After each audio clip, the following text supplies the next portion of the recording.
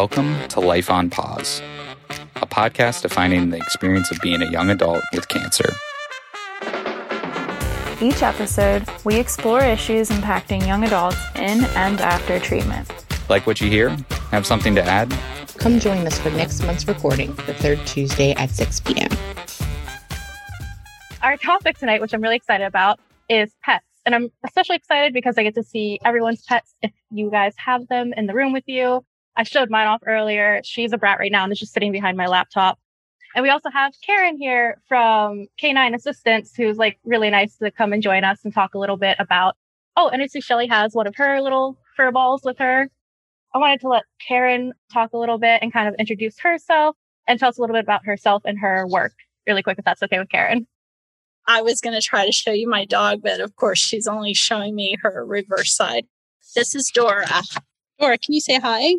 I am from K9 Assistance. For those of you that don't know who we are a nonprofit organization that we actually breed, teach, and place service dogs with people with disabilities, primarily mobility disabilities, diabetes, and seizure disorders, as well as we place hospital facility therapy dogs. You guys in your pediatric hospital have Kaya and Becky from us. These dogs do amazing things. I'm wondering how much you guys, if you guys have all met either one of them. The breeds we use are golden retrievers, Labrador retrievers, and golden doodles, which is a golden retriever standard poodle mix. They are born on our property. Bloodlines have to do with, are they kind? Are they gentle? Kind of their work ethic, all of those kind of things. And they start really learning, I would say it's really young, but within their first week, because people in our nursery team are touching them and holding them close to their hearts and things like that. When they're 4 weeks of age, I think maybe 5 weeks of age, they start going in the little snugglies that, you see people carrying their babies in. We carry our puppies in those and take them to a Walmart or a local grocery store or something like that. And so they're used to being near our hearts and hearing the sights and sounds of people life, but their feet aren't touching the ground. We want to keep them kind of away from germs. At 7 weeks of age, they get their puppy shot. So they're allowed to walk on the ground, and they have those little tiny packs, what you would kind of see Kaya and Becky wearing now, but they're teeny tiny. And we start taking them out. They go to a grocery store on the day they turn 7 weeks of age. From then on, our goal is to teach them all about people life. So they experience life with all of our volunteers and our instructors. And our goal is to let them experience life, all shapes, size, colors of us, as well as life. So seeing a UPS truck, riding an elevator, going to stores, restaurants, spending some time, maybe a weekend with somebody that lives in the city, somebody that lives in the country, somebody that's retired, someone that has really young children, somebody that has got teenagers, all of these things, riding on a train, all of these kind of things so that people life is normal for them. They're not worried about it. What we use is called the bond-based approach. It's all about the relationship. So all about the bond, all about loving your animal, and letting them know that they are always safe with us. So if they're always safe and loved by people, and they've never had anything bad or negative from people, they're always going to trust us. And so that makes them kind of confident in our world, but it also makes them understand that when somebody's reaching to touch them or whatever, that they don't have to worry about somebody doing anything that would harm them. So then as they become, I would say around 10 months of age, we're looking for dogs that might have the right personality to be a hospital therapy dog. And we start sending those dogs to different hospitals here in Atlanta that we partner with. So our volunteers take them in and they work side by side with some of the healthcare professionals in different areas, giving the dogs the experience and the exposure. And so at that point, we're looking for dogs that love it. Our dogs, they're all beautiful. They're all kind. They're all gentle. But some would rather be with a recipient. So they would rather have one person, one family, and just love them with everything they have. They'd be nice to other people, but they really want their one family. Whereas our hospital dogs really have never met a stranger. So I don't know if you've met them. And I'm sure if you have, you're probably the favorite person that they've ever met. But those dogs tend to be like, wow, you're awesome. I love you. Oh, look at you, new friend. You're great too. So they just they spread that love and love, all of us. And it's a feel good thing. And it's also helps in a therapeutic way. That's kind of what we do. There's a whole lot that's involved with it. Thank you so much for sharing, Karen. And it's like a really wonderful work that you do. So it's really exciting to have you have someone that's on the other kind of side of therapy things and training and all that work. I did have one question, which I guess you kind of answered. My big one was kind of what is the difference between training animals for service animals and kind of pet therapy, which I think you kind of touched upon. I don't know if you wanted to go a little bit more into detail about that because I'm kind of curious. With us, we teach our dogs all the same way. So they all learn the same things and they're all taught the same way because we are a service dog school. So it's a little different for us than it would be for pet therapy or even an organization that just does therapy dogs, because therapy dogs have different legal access than service dogs. So a service dog with an individual has access to anywhere the public would go.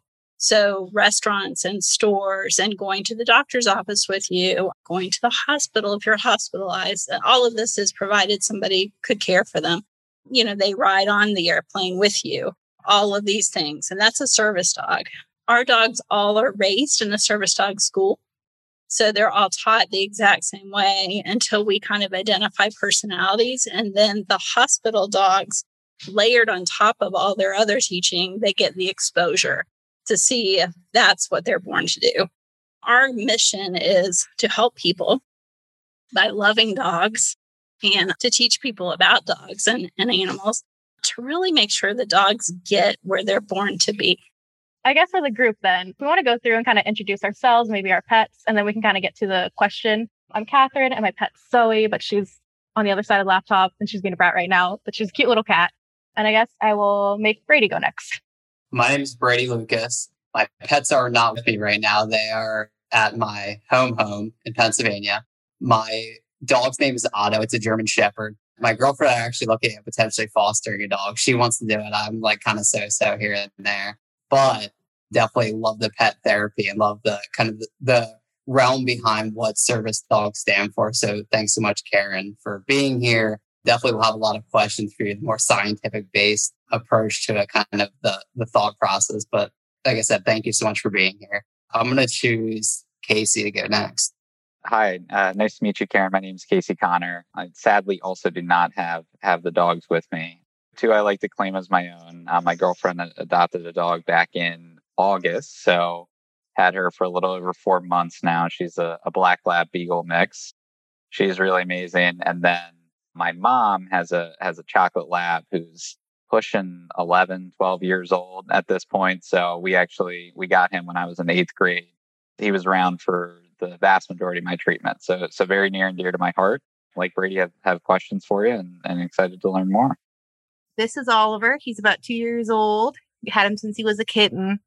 He's my second orange cat. I had one orange cat a couple years ago, and they're just the sweetest. So this guy's been with me throughout treatment, and he's very good at picking up on my moods, and he will always come and sit with me when I'm feeling kind of off. Ready to go? Okay. He's like, that's enough about me. He's a sweetheart, and I wasn't really a cat person until a couple of years ago when I got my first cat, and I just realized the attitude and the mood is so me.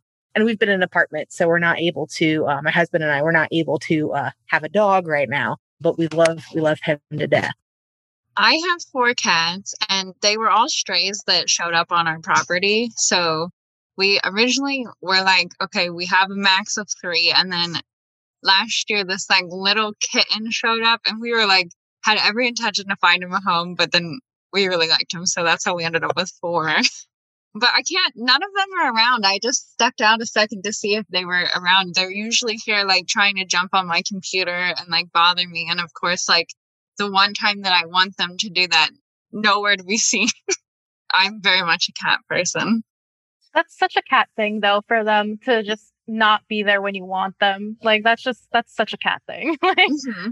But I'm also the same way that like we got most of our cats as strays because people would dump them like because we lived out kind of in a farm area. That's how we ended up with Zoe. And she's actually going on 12 or 13, though she's a tiny little one. So I guess enough about our pets, but even though they're adorable. Our first question, I just wanted to ask kind of for those of you who are able to utilize pet therapy, because I know not everyone was, unfortunately, how did it help you when going through treatment? In my experience, where unfortunately I was diagnosed during COVID.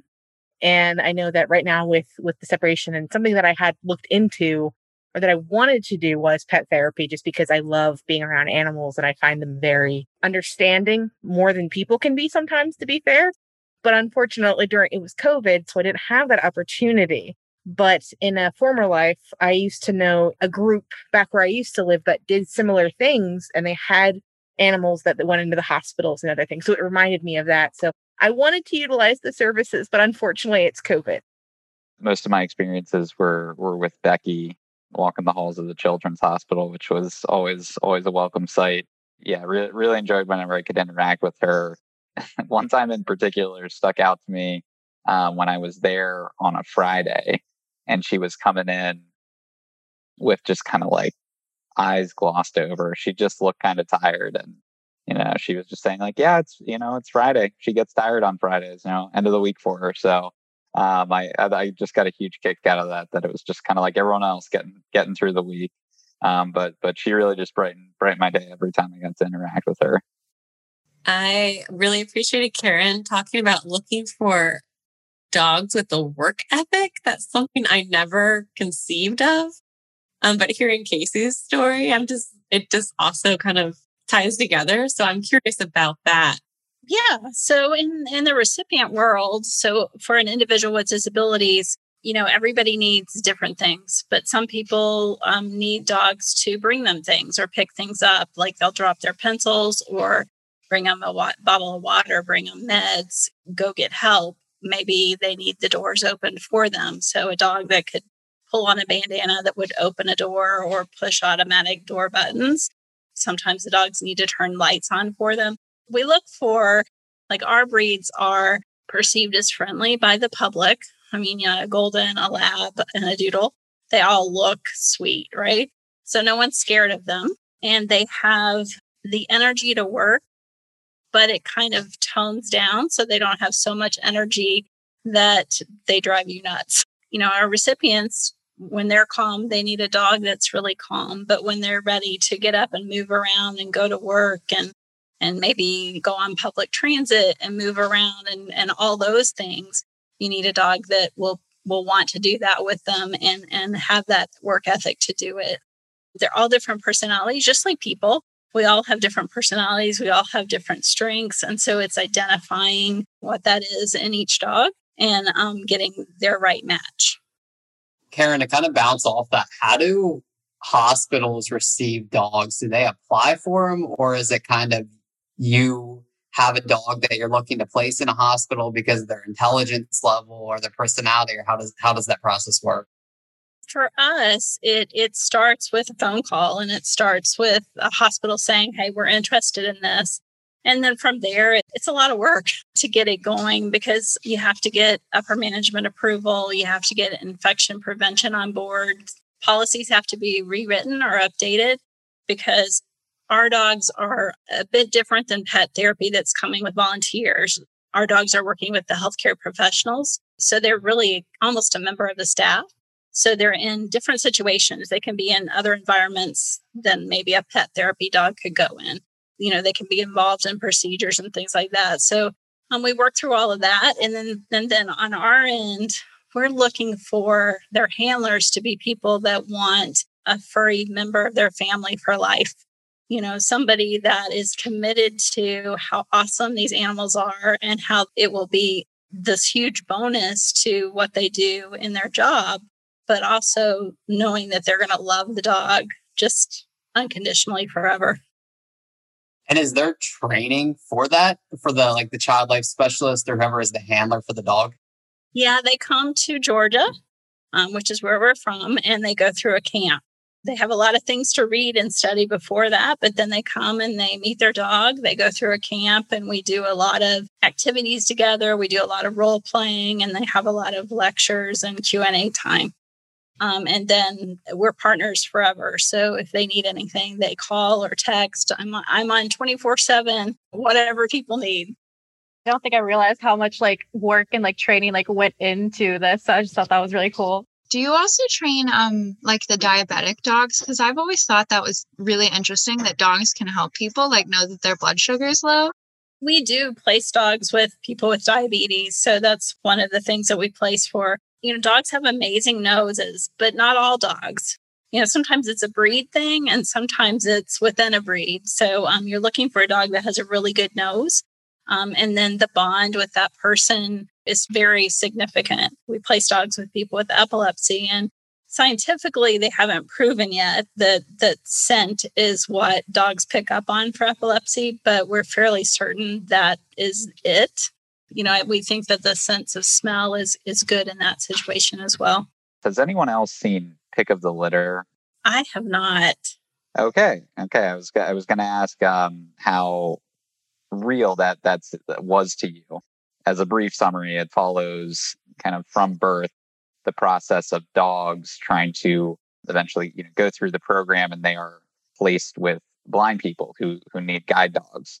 So again, I'm sure some of the training is specific to, I think they have a lot more of a focus on like walking and knowing when to cross streets and things like that. But if you haven't seen it, I recommend it. It's a very, very good documentary, but I was just curious how that was compared to your experience. I've heard of it. I haven't seen it. Guide dogs are very different than what we do. And the reason is, there's lots of reasons. Guide dogs are really helping to direct their people in some of the instances. So to keep a person from walking across the street into traffic and things like that. Whereas our dogs are receiving direction from the person. And I'm sure there's a whole lot more because I've never taught a guide dog, but a lot of the teaching is going to be very different. We had a documentary done by PBS on us. It's been several years ago now that's out there. It was on Delta Airlines. They showed it forever as part of their whatever the movies on that plane, the stuff you can choose. About how many dogs do you place a year, whether it be hospitals or with individuals? You guys should go to our website, canineassistance.org, and you'll see more about us. And I think there are also videos of graduations and stuff. We have placed, now this is COVID year, so COVID year was just horrible because people can't travel. The hospitals for a long time weren't able to travel a lot, still are not. It's kind of swinging back and forth. And our recipients, it really wasn't safe to ask them to travel, stay in hotels and all of that. So this year was slow, but to put it in perspective, we've been around since 1991. We've placed over 2,500 dogs in service. In all 50 states and 5 countries. We're really good at what we do. Our founder, Jennifer Arnold, has been, there from the beginning, and she is committed to the animal bond and to us loving and understanding what a great gift they are. She is always trying to improve the relationship, trying to improve the way we look at animals and the way that we treat them.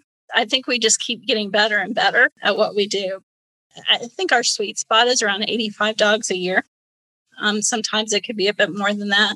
We have anywhere from 130 to 150 dogs at one time that are in teaching that live on our property.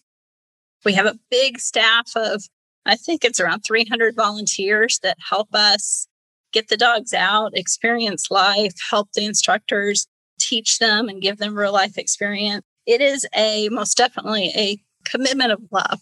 It is people that love dogs and love the idea of the dogs being there for others.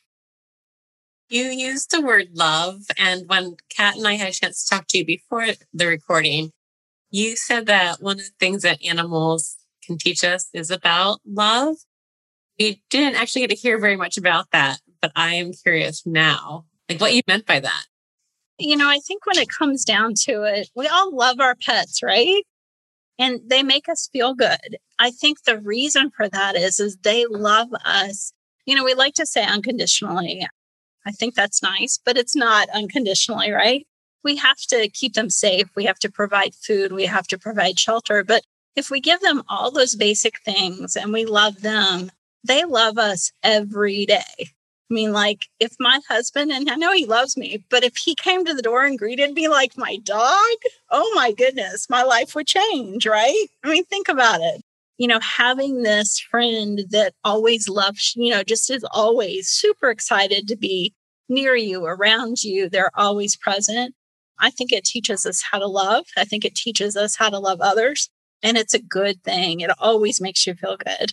There's never a day really. I mean, you can have a tired dog, but if they're getting what they need, they're always happy and they're always going to love on you. And you think of the happy dance, you feed them and every mealtime, it's the best meal ever. There is no complaining about, are we eating that again? Or that's cold or whatever. Like, I wish I could be so satisfied with the same thing all the time, right? That's really great, Karen. Thank you. That actually, because of all about the love thing, I know for me, I really felt that. One of my questions for the group was kind of if you have a pet at home, what role did they play in helping you through treatment and recovery? Having all that love from my pet in particular, I know that made such a big impact on me because animals are incredibly intelligent and they're astute too. So they can sense emotions really well. When I wasn't really open to showing how I was feeling, trying to be strong as we do sometimes when going through treatment. My cat always knew, and she always knew how to curl up with me and make me feel better. So I don't know if anyone else had kind of similar experiences while going through treatment. First, before I get into that, I got to say, Karen, every time you mention that golden retrievers are involved with this, all I can imagine is my brother's golden retriever, who's a beautiful soul. He's very derpy. And I'm just imagining his dog just runs around, has that happy dance, has that and every time I'm around him, it just makes you so happy because he's just everything's amazing. Everything's great.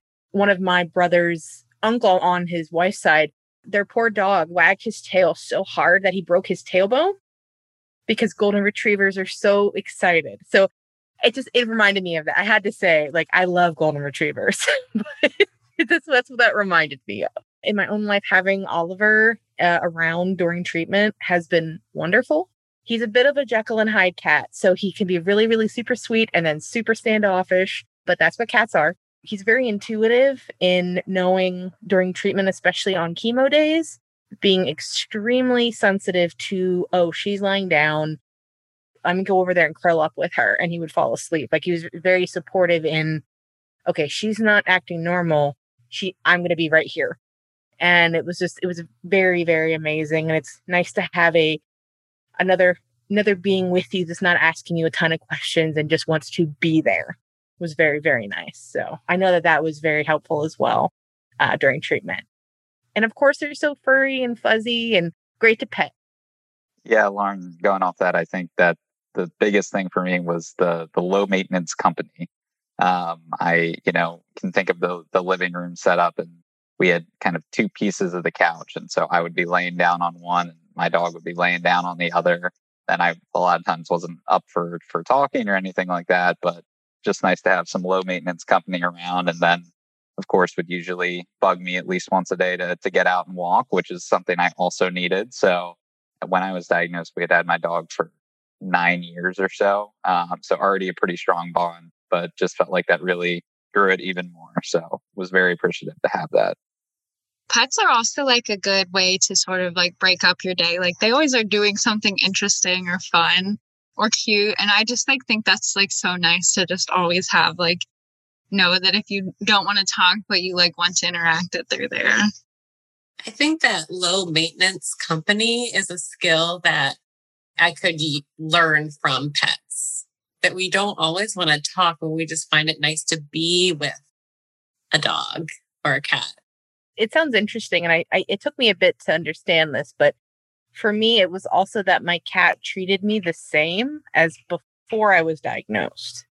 So there was a bit of, and everybody was lovely, but there was kind of those, especially in the beginning, where I would just come home and it'd be, or just experiencing that my cat treated me exactly the same. There was no change. It was still some of the standoffishness, still some of that, but exactly the same and understanding the same type of thing. So I thought that was really nice as well. And of course, he changed a bit with treatment and me not feeling well to adapt, but he treated me exactly the same. No awkward pauses from people when they're like, oh, it was still the same. So that was nice as well. Yeah, that's a big one, Lauren. I agree, definitely. Like the first kind of week or so, when it's very new and stuff, and everyone's kind of adjusting to how to talk to you and treat you, because I think people forget how to treat you like a normal human that you still are when you first get diagnosed and stuff. And it was so nice with my cat and the other animals that we had in the house. They were just oh, you're still my human, and they treated me the same. I enjoyed that. And of course, they also could sense, like I said earlier, when you're in pain and you're not feeling well and stuff. She knew not to lay on my abdomen sometimes, because I had chemo earlier and I was feeling incredibly nauseous. So I didn't have to explain that to her, which is kind of tiring having those conversations too. It was just really nice, not having to have conversations that I didn't really want to have. I also wanted to kind of ask, because we've touched upon it a lot, but just how do we think in general that pets help us, help people and stuff. I think Karen's given a lot of great examples, with training for disability services and training for pet therapy and stuff, and also emotional aspects. But if we wanted to talk more about that. If I may, I kind of have a question in that direction. Karen, I mentioned a little bit ago that my girlfriend got a dog about 4 months ago.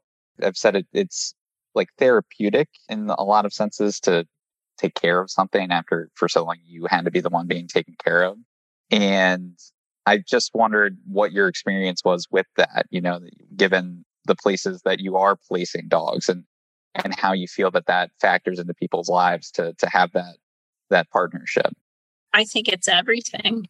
When it comes to our recipients, these dogs are with them 24/7. They are pets and then more, because they're their partner at work. They're their partner at school. They, go with them to restaurants and movies and doctor's appointments and, everything you can imagine.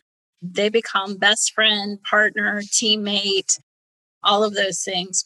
I think having that is huge, right? We all need somebody. It's this bond that is kind of just unbreakable and unshakable. They're always there for each other. And it is a two-way street. It's the person being there for the dog and giving them what they need and loving them in a big kind of way.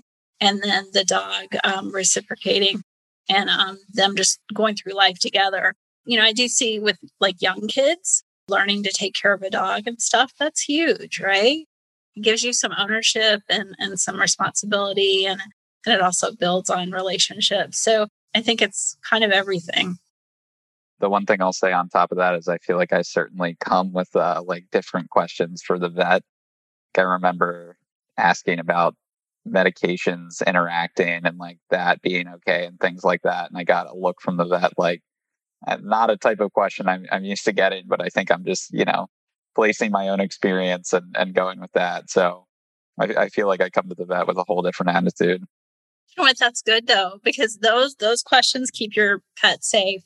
A lot of people do the whole Google thing for their pets, and that can be a really dangerous thing. Or they try to apply people medicine to pets, and that can be a tremendously dangerous thing. So I think asking those questions is great. I would love for people to ask those questions.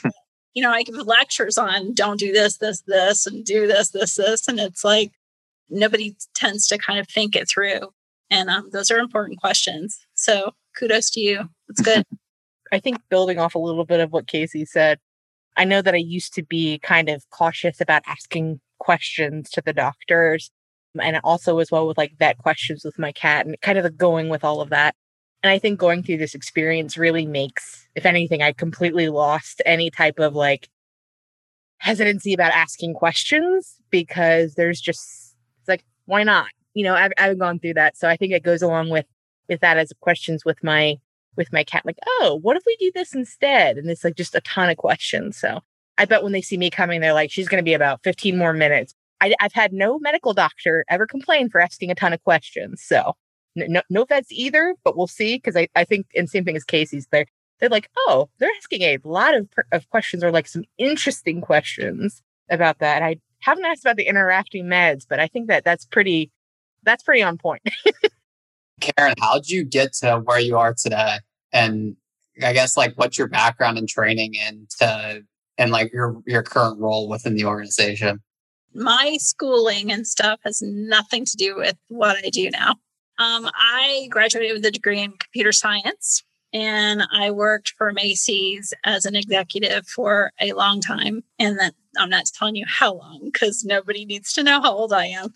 And then I took a very early retirement package when they consolidated to New York. I saw Canine Assistants on the TV and knew they were looking for volunteers. So I volunteered for a couple of years. And then they had an instructor position that was opened. And I turned my resume in, which basically reads that I could help you run your multi-million-dollar company. Nothing to do with dogs, except that I love them. And Jennifer called me and said, yeah, I'd love to give you the job. Can't pay you what you're used to getting. You know, do you want to come work with us? And I said, I do. This is where my heart is now, helping people by being with dogs and working with dogs. It was a good thing for me and it was the right thing for me. And so I started as an instructor. And I knew, you know, everything I've learned really is from Jennifer, our founder. Then the dogs teach you. If you work with them, they teach you what they need and you learn how to teach. They're just like us. We all learn in different ways and there are different methods that reach each one of us. And so it's learning how to apply that with dogs too and how to identify it. So I was an instructor for a very long time, placed a lot of dogs.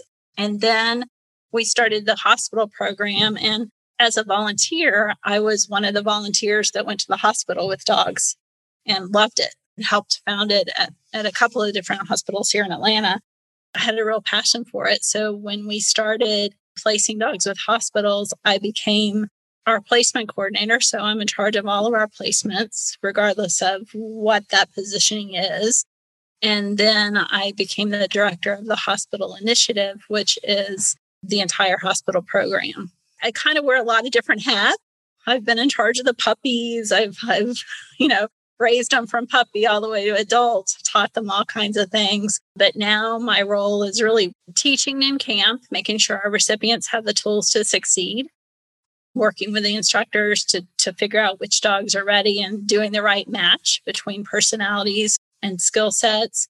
And then with the hospital program, it's working with the hospital teams to start their program from the idea of, I think this sounds fun and cool and a nice thing for our patients, to bringing it to fruition and then having a really strong, great program for as long as they want that program. You guys have been amazing. And I think you're great advocates for animals and for what they can do to help us and make our lives better. It's a really good thing. And that's why I enjoy what I do, because the way I'm filled up is seeing how the dogs are spreading love and giving everybody just a little bit of peace. Thanks for listening to Life on Pause. Ideas or suggestions for future episodes? Feel free to share them with us. Join us for the next recording on the third Tuesday of the month. Until next time.